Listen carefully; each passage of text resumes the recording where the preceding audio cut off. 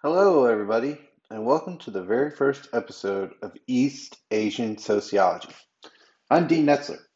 Today I'm taking inspiration from a book written by Ann Allison titled Precarious Japan. Using this lens, I will examine the status of the Japanese household, in particular, the rise in domestic violence and child abuse during COVID-19. Japan's overall crime rate has been on a downward trend, but its rate of domestic violence and child abuse has been setting record highs.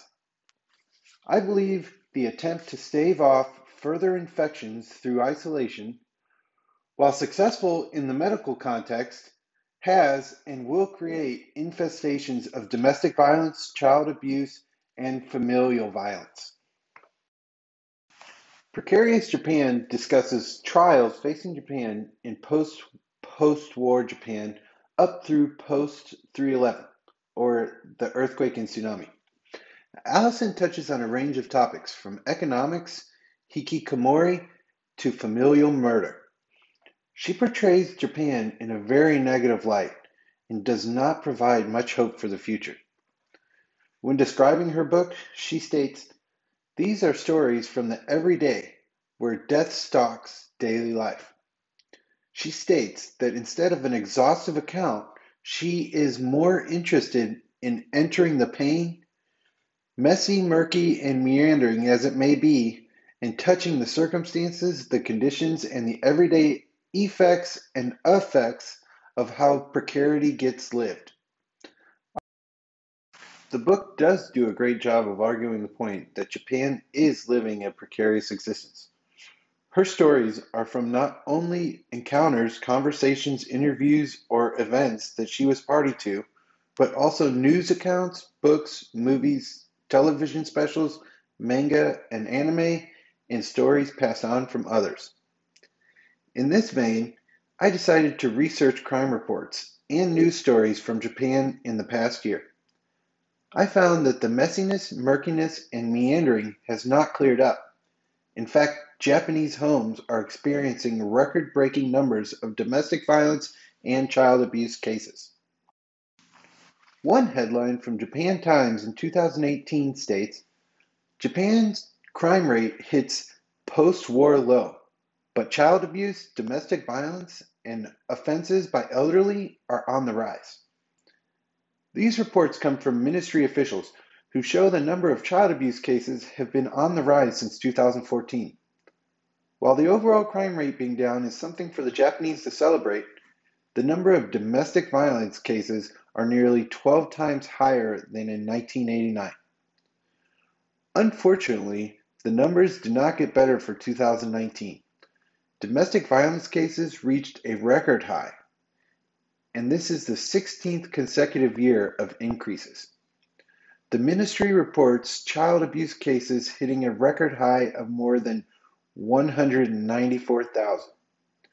This was an increase of nearly 34,000 cases. These trends show an increase in crimes perpetrated on family rather than anonymous crimes.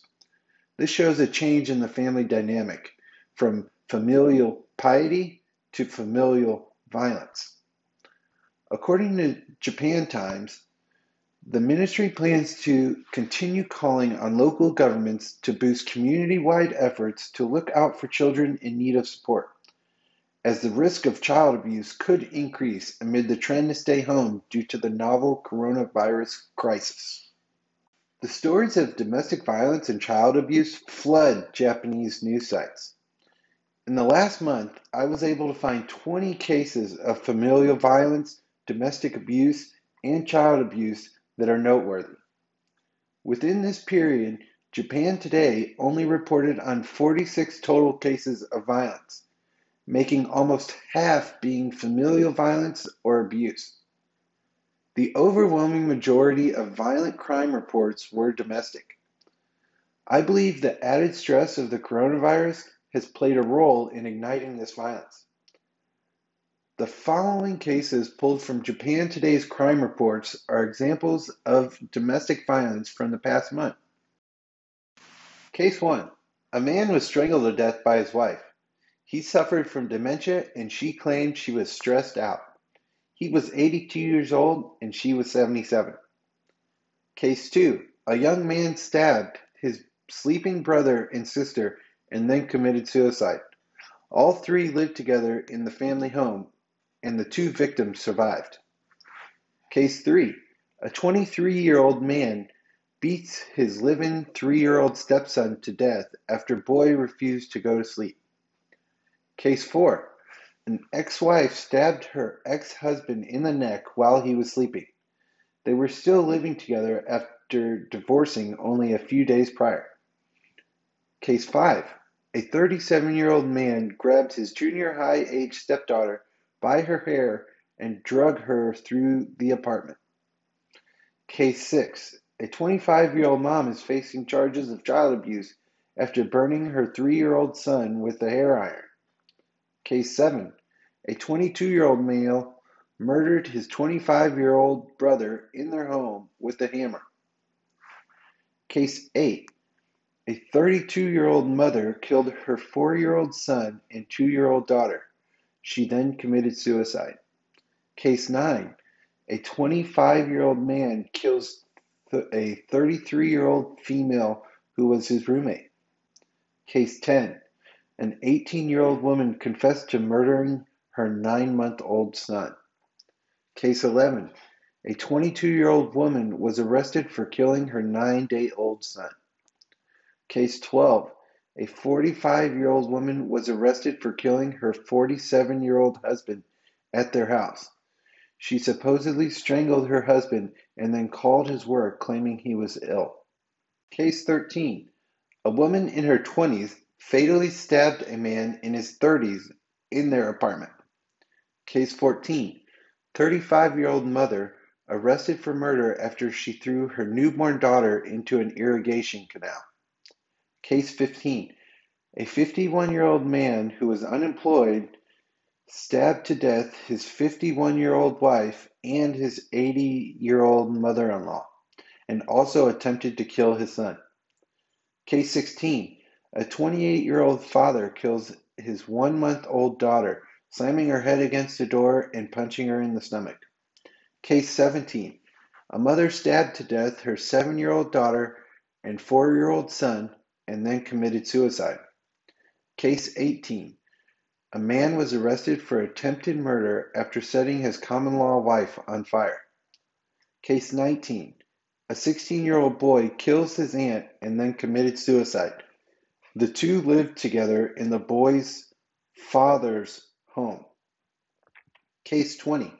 A 58-year-old man kills his ailing 86-year-old mother. Japanese have not been satisfied with their interpersonal relationships. If they were, then maid cafes and cat cafes would not be such an attraction. The patrons of these establishments are looking for non-judgmental interactions that are easy and carefree. The customers are able to look after their own needs, to forget about the needs of others and their responsibilities, and to be a little selfish. With current conditions, opportunities to blow off steam in a pachinko parlor, to cuddle a kitten, or to ogle at your favorite cosplay server are fewer and far between. In a perfect world, or on TV and social media, this is an opportunity to bolster the home and its relationships. Unfortunately, this is not accurate. Businesses have closed, people have been laid off, people are lining up at food banks. This is causing disparity felt throughout Japan and worldwide. The health of the home during COVID-19 has been a major concern. Cesar Chalala, an international public health consultant, has been detailing the consequences. He says, one of the most neglected consequences of the rapidly evolving COVID-19 is the increasing violence against women of all ages. The United Nations has called this violence the shadow pandemic. The United Nations Secretary General also said many women under lockdown for COVID-19 face violence where they should be safest, in their own homes. COVID has sequestered Japanese families indoors in situations they are unaccustomed and without the usual emotional outlets like cat cafes and pachinko parlors. While the trend of in-home violence was on the rise before the pandemic, there will be a major spike in cases, and cases contributing isolation and lockdown as an excuse for in-home violence and abuse.